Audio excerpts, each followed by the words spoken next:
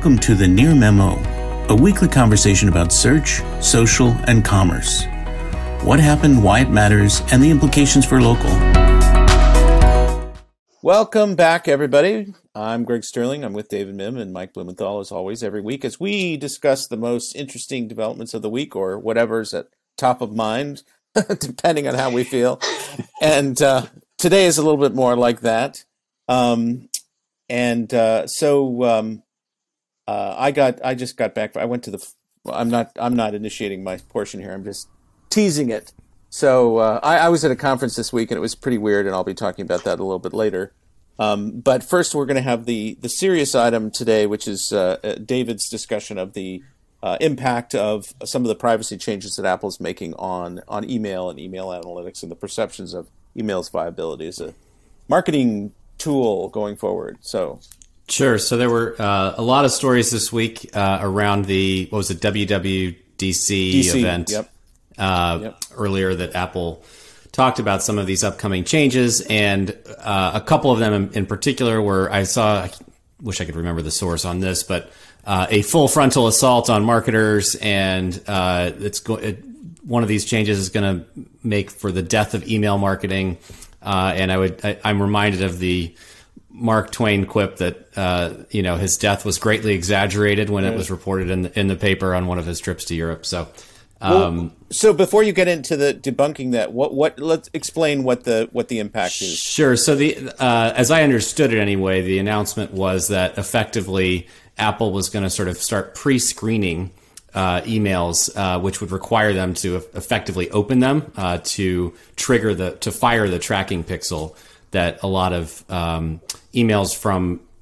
all kinds of email service providers, MailChimp, HubSpot, whatever, they all typically include a tracking pixel to understand if a subscriber has opened the email, and that Apple's new implementation will essentially fake and open, so that those pixels are going to fire just on a send, essentially, to anyone who's opening on an Apple in an Apple Mail client. So that was really interesting. My take is that open rates are sort of like a vanity metric, right? They're akin to the number of likes that your Facebook page has, or something like that, where they're not really where the rubber meets the road when it comes to emails. I think that they're directionally important, right? You'd want to know if your open rates started at 50% and this week they're at 15%, you're probably either sending too frequently, or the content you're sending is really crappy. But they never should have been your sort of be-all, end-all metric. I think a much more important metric is, are you sending interesting content? Are your subscribers actually clicking on what you're sending? And as far as I can tell, the announcement doesn't impact the ability for email service providers to track clicks, which are typically done on a campaign ID and a subscriber ID basis. So not to say that Apple couldn't come after those at some point, but that didn't seem to be part of this announcement. The one thing they did announce, though, which is the Apple Cloud Plus privacy initiative, which essentially runs all web traffic through essentially anonymous servers, so that location of clicks can no longer be tracked. So there is some loss of analytics data at the same time, even if there is a tracking number, which I'm all in favor of. And nobody wrote about the end of analytics, though, even though they're going to be totally hosed with these changes. I mean, if you look at the market holistically, I mean, now with Google sort of aping Apple's kind of ad ID moves to some degree, I mean, there's a holistic encroachment on not credibility, but the accuracy of analytics, the availability and accuracy of analytics across the board. Right. And I guess my analogy, which I mentioned on Twitter, was it's not like SEO isn't valuable because it's way harder to track than paid search, right? It's not like email is all of a sudden less valuable. It's just harder to track. So we're just going to have to do a better job of figuring out what content is resonating and making sure we're sending good content and all those things. And I also think that there's still plenty of opportunity for email as a conversion mechanism, even if Apple starts discontinuing click-throughs for tracking, right? If you have a code that you need to redeem at checkout or things like that, you're still going to find that email is one of the most effective channels for you. So I just thought it was a typical sort of tech press week in terms of fawning hysteria over every major announcement, whether it's Apple or Google or Amazon or whoever, and overhyping whatever the impact of that announcement was, or at the very least misframing what the announcement actually means. So, well, I was just going to say, mobile traffic has largely been dark in analytics for a while, right? We don't know which app they're using. We don't know a lot about them. And as a result, people underestimate, obviously, one of the biggest spending populations in the world, which is iPhone users. And because we can't see them that clearly, to some extent, it gives Google a leg up because we can see the traffic that's coming from Maps or from local or from the website and et cetera. And we can't quite see it as clearly from Apple. And so a lot of people don't focus as much on it. But I think all of this is going to get further muddied together. And we're going to have to come up with new techniques across the board, not just with email. Just a quick point on the viability of email. I mean, consistently in surveys, consumers said email was one of the primary channels that they respond to most. I mean, it continues to be something that people are receptive to and that they're engaged with, provided that the content is good, as you say. So, simply because it can't be tracked as accurately doesn't mean that it shouldn't continue to be used. You got to focus on the customer and not necessarily on the dashboard, Well said. Okay, and now to Mr. Dashboard himself, Mike Blumenthal. So I spent my week exploring abuses in the Google My Business arena of the business names. There's a long-standing Google rule that says the business name is supposed to reflect your business in the real world. And somebody sent across my desk a business that had 174 character name. 93% of it was all made up keywords, or all keywords added to the basic business name to help them do better in search. So I introduced it as a competition on my personal blog to see who could find the longest business name, because two things. One, clearly this was just one example. And the other was 2 years ago, I did something similar, and I determined that the limit to business names was 100 characters, and clearly was past that. I wasn't prepared to nuke my own personal listing in the experiment, so I challenged others to nuke their listing instead. And what we determined, we found names up to about 289 characters, I think was the winner, although maybe that was in India, so somebody said India doesn't count because everything's spam there. But we found a number of names. Stan Plepper from Stan of Plepper did some scraping and found 400 or 500 that were longer than that. And what we found was it's a fairly small percentage goes to that extreme. The one I really liked, though, was the fortune teller in China that had 74 character name. And they also, though, had 469 5-star reviews. And I was thinking that probably was foretold. They probably knew that they were going to be that successful, right? So it's curious to me. One, why would Google increase the limit beyond any reasonable number? Two, to encourage keyword stuffing. Right. I mean, spammers are getting more active. They need more space. But I mean, why don't they just get rid of all the categories and just let people pile it into their name? I mean, I don't get it. And it's a field that's so broadly abused. So I went and I looked at the pool cleaner that I think got this all started. And, his competition's all doing it. Of course, they weren't 174 characters. They were 125, 135. But in Los Angeles, everybody's doing it. So the enforcement has dropped way down. The rules are still there. These are not helpful to consumers. They're deleterious to surrounding businesses. And basically, there's a rush to the bottom of the branding barrel by naming your business David Mims, best internet search consultant ever. Please call now kind of business, right? So I don't know. Which is not my actual GMB name. I think I did reduce it back to David Mim after whenever that experiment was that we were running. It's so interesting, Mike. I'm just there's a couple of anecdotes that it reminds me of. The first is, at least when Joel Headley was working at Google, he always advised that your business name in GMB should be the same thing as what you say when you answer on the phone. So I have I'm just wondering how these swimming pool companies answer their phones, if they actually align with the 274 characters. Enforcement has become very weak in this arena. Just so right. Well, that's the second. The second thing is, you go back to all of these bogus PR statements that Google puts out when stuff like this happens about, oh, well, we have to, let a certain percentage of spam in so we can understand what they're doing. And it's like, well, guess what? They're just stuffing keywords willy-nilly based on a non-existent character limit and clearly no human review. So the solution here seems fairly obvious to me. Maybe rank could be inversely related to the length of the name. Right, so the more characters you put in, the lower your rank. Yeah. It's really simple. I'm switching my name to DM. Good plan. I can see you still have some SEO blood flowing through your veins. Always one step ahead. Always one step ahead. There are SEOs who are back before when there were conferences still, who would recommend keyword stuffing. Google says no, but it works, and so that was sort of a recommendation that was, wink, wink, passed along in some of the events. It's still in local. It still is, because business names work. If you add a category or 2 or 3 to your business name, the risk is very low. The reward is quite high, and there's actively non-enforcement. And the question becomes, why shouldn't a business do it?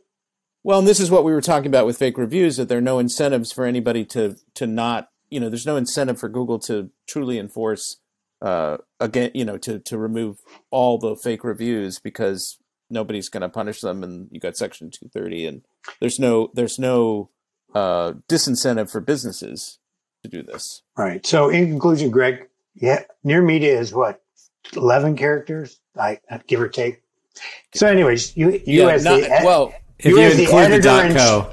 Are you counting the .co? Are you counting the dot and the CO? No, just our name, Near Media. So you as editor-in-chief have to come up with 179 additional characters for our listing. Well, so but make them literate. At least get the commas in the right spot. Yeah. Well, I was going to ask you about whether there was any separators between these. Most people use the pipe. Some people use commas. Some people don't put anything in. It's really, they are quite hilarious when you see them. But it speaks to the dialectic of sort of gaming plus Google's dominance, how it distorts marketplaces. Right? When you're as big as they are and have as much influence as they do, they end up distorting marketplaces. And this is a good example. It's not it is a financial distortion. Just shows you how much influence they have, that people are doing it. Yeah, for sure. Well, so I was at a conference this week where I gave a presentation on fake reviews, which I won't go into right now, and some of the research that we did at Uberall on this, which we haven't published yet. And interestingly, next week there's another organization that's going to put out a number tied to how much review fraud costs in terms of purchases, gross merchandise value that's motivated by review fraud, which I don't want to reveal because it's under embargo, but it's kind of interesting. It's only for e-commerce, not services. So it's a big number. Probably underestimating it. But so I wanted to talk this week about this conference because I went back to this first live event. It was the Advanced Search Summit in Napa, California, which is only about an hour north of where I live. So I drove, and I had been scheduled to speak at it in 2019, and they just rolled everybody over to 2021. So I went. And it was really interesting to be at a live event now after all of this, because I've been telling people I can't make small talk anymore, and I was really sort of nervous to see people and how I've gained weight. How is that going to be? Anyway, so it was at once really familiar and very strange at the same time. So it was great to see some of the people. People seemed genuinely happy to be together. There was a lot of joyful kind of socializing. The mask enforcement was really inconsistent, which was very strange. I mean, people were supposed to wear masks inside, and half the people weren't.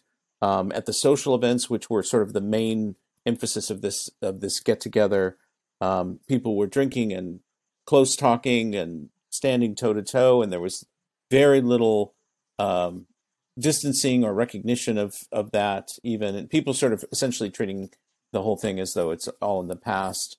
But there were some initial interesting conversations with people about how weird it was to be back together in this kind of a situation. And then sort of by day 2, and now it's on day 3, I came back yesterday, people are just back in the mode. You know, it seemed like everybody sort of snapped back into business development, schmoozing, you know, deal making mode. So it remained very strange to me, but what's clear is that people are going to come back to conferences in a big way because you simply cannot get the value that you get from interacting in person in a virtual event. So, you know, but you said content became secondary. I mean, do you think that? So at this particular event, people were not that interested in hearing the content. I mean, that's often true for people who come to conferences to network. They don't sit in on the sessions, but it really seemed that way here. It really seemed that people were it was almost like people were attending the conference either because they'd made the previous commitment and this was simply the fulfillment of that, or it was a novelty experience. Wow, here's a live event that we can go to, and it's got some of these cool socializing, you know, cool networking events around it. But were there any vaccine passport requirements at all, or honor system? No, in theory, you were supposed to be either bring your vaccine card or a vaccination card or have a negative evidence of a negative COVID test. But when I got there, nobody enforced anything. I had my card. I was ready to show it to people. Nobody enforced anything. So I guess the assumption is that everybody complied with that. But as an interesting point, just in my session, which was on review fraud, there was a woman who asked a question at the end who said that her company had taken over a business. She didn't say who they were or who the business was that they'd taken over. But almost all of their reviews, which were mostly 5-star reviews, were fake and had been paid for. And she didn't know what to do now, because should she take down her own reviews? Or, you know, what I said to her was, you know, initiate your own program and then talk to somebody at Google, talk to a Google rep about how to handle it, because she wanted to do the right thing. But if she removed all her reviews right away, there would have been a kind of an immediate hit probably to their traffic. But it was validation of one of the points that I was making, which is the most common type of reviews are business owner fraud. You know, it's like either getting friends and family or employees to write reviews or paying for somebody to do that. So that was kind of interesting that she came in and saw that all their reviews were bogus and had been bought. You know, but it was great to see people at this event, and I am not emotionally or physically prepared to go right back into the conference circuit. It was weird to get into the hotel room. It was just all the familiar routines that everybody does were just, I'm not quite ready for that, you know? I have so loved not traveling. In retrospect, I was traveling too much. I was traveling almost once a month, and it was too much. And now the question becomes, what's right travel? And I decided I'm not even going to address the question during the summer, and I'll deal with it in the fall. Well, this is, I think, where people are going to be. I think people will be discriminating about the events that they go to. They'll want to go to high quality events where they're going to get a lot of meetings, or there's somebody they really want to see, or there's, you know, they really want to present. People used to go to a lot of events, and I think there will be a sort of a threshold, and then a lot of the sort of lesser events may not continue. So either really big events where you're going to get a lot of efficiency, or really sort of boutique events where there's a high quality interaction. And it was nice that this event was relatively small. You know, it made for better kind of interaction with people. So I'm thinking about your comment about networking, you know, people not really there for the content. And Mike, I remember the Synda conference you and I went to in Valencia in 2017 or something like that. Not that it was all networking, but I think that they did such a good job of structured networking events at that show, Kimberly and her team. And I think that, to your point, Greg, is probably what people are craving most right now. Yeah, absolutely. More than any tactical tips to grow their business or whatever. So I think that's Yeah, I'm just wondering if that means you should rethink how you structure a conference. Yes. The relative weight of content versus networking and what that means. So I do think, I think that's an excellent point. I do think it means fundamentally rethinking what a conference is, and really, there's a lot of tension between content and networking very often at conferences, because people pull out of the sessions to go network because there's not enough networking time. And the Europeans Kimberly does do a great job with the structured networking. And at this conference, they did a pretty good job with that. But I think there's kind of hunger for real information at conferences, not just the blah, blah, blah that you get in a lot of presentations. So if you can create group discussions or, sort of AMAs or some sort of short presentation with a lot of engagement, that kind of format is going to be better than the standard, here's 1 million stats and our sales pitch, that kind of perfunctory stuff that you get at a lot of shows. Yeah, I mean, where I'm thinking about is Local U, right, which has always been leading edge content, tactical content that has been developed over the past period of time. That's a little bit different. That's a little bit of an exception. Yeah. But I'm wondering even there whether which it's been intensely content driven, right? 8 hours straight of content. But with two big networking events the night before and night of. So, yeah. Right. But the question is whether that should even be ameliorated further, right? I mean, particularly the first one back, should there be a much more conscious effort at networking during the day or, whatever. I don't know. Well, there's also going to be like a transition period where the novelty of being in person people will be especially hungry to be in person with one another. And then over time, I think that will fade and we'll be back to some sort of regular conference mode or cadence, Right. Yeah. I don't know. I went to the barber the other day and I was aghast to find out that my barber, after telling me not to take my mask off, that he wasn't vaccinated and he wasn't going to get vaccinated. It's like, oh my God, what did I do? I sat down the seat. But it brings out this whole stress, though, that every aspect of society is going through, whether it's merchants and consumers or conferences and consumers.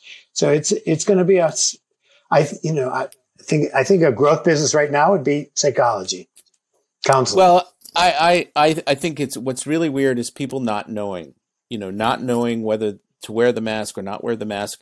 And a lot of the sort of, whatever your peer group is doing in the situation determines your behavior. I mean, it's very hard to be the only person wearing a mask if everybody else isn't wearing a mask. Right. Yeah. I agree. So, all right. On that note, we will conclude. This is number 15. Is that right? No, it's 16, much 19 20? Or something. 19. Oh my God. 19, I think.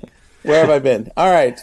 Number 19. Time flies, Greg. Time flies. You've been caught in a COVID time vortex. Yeah, exactly. All right. Well, anyway, thanks for listening, everyone. Yeah. Have a good weekend or rest of your week, wherever you are.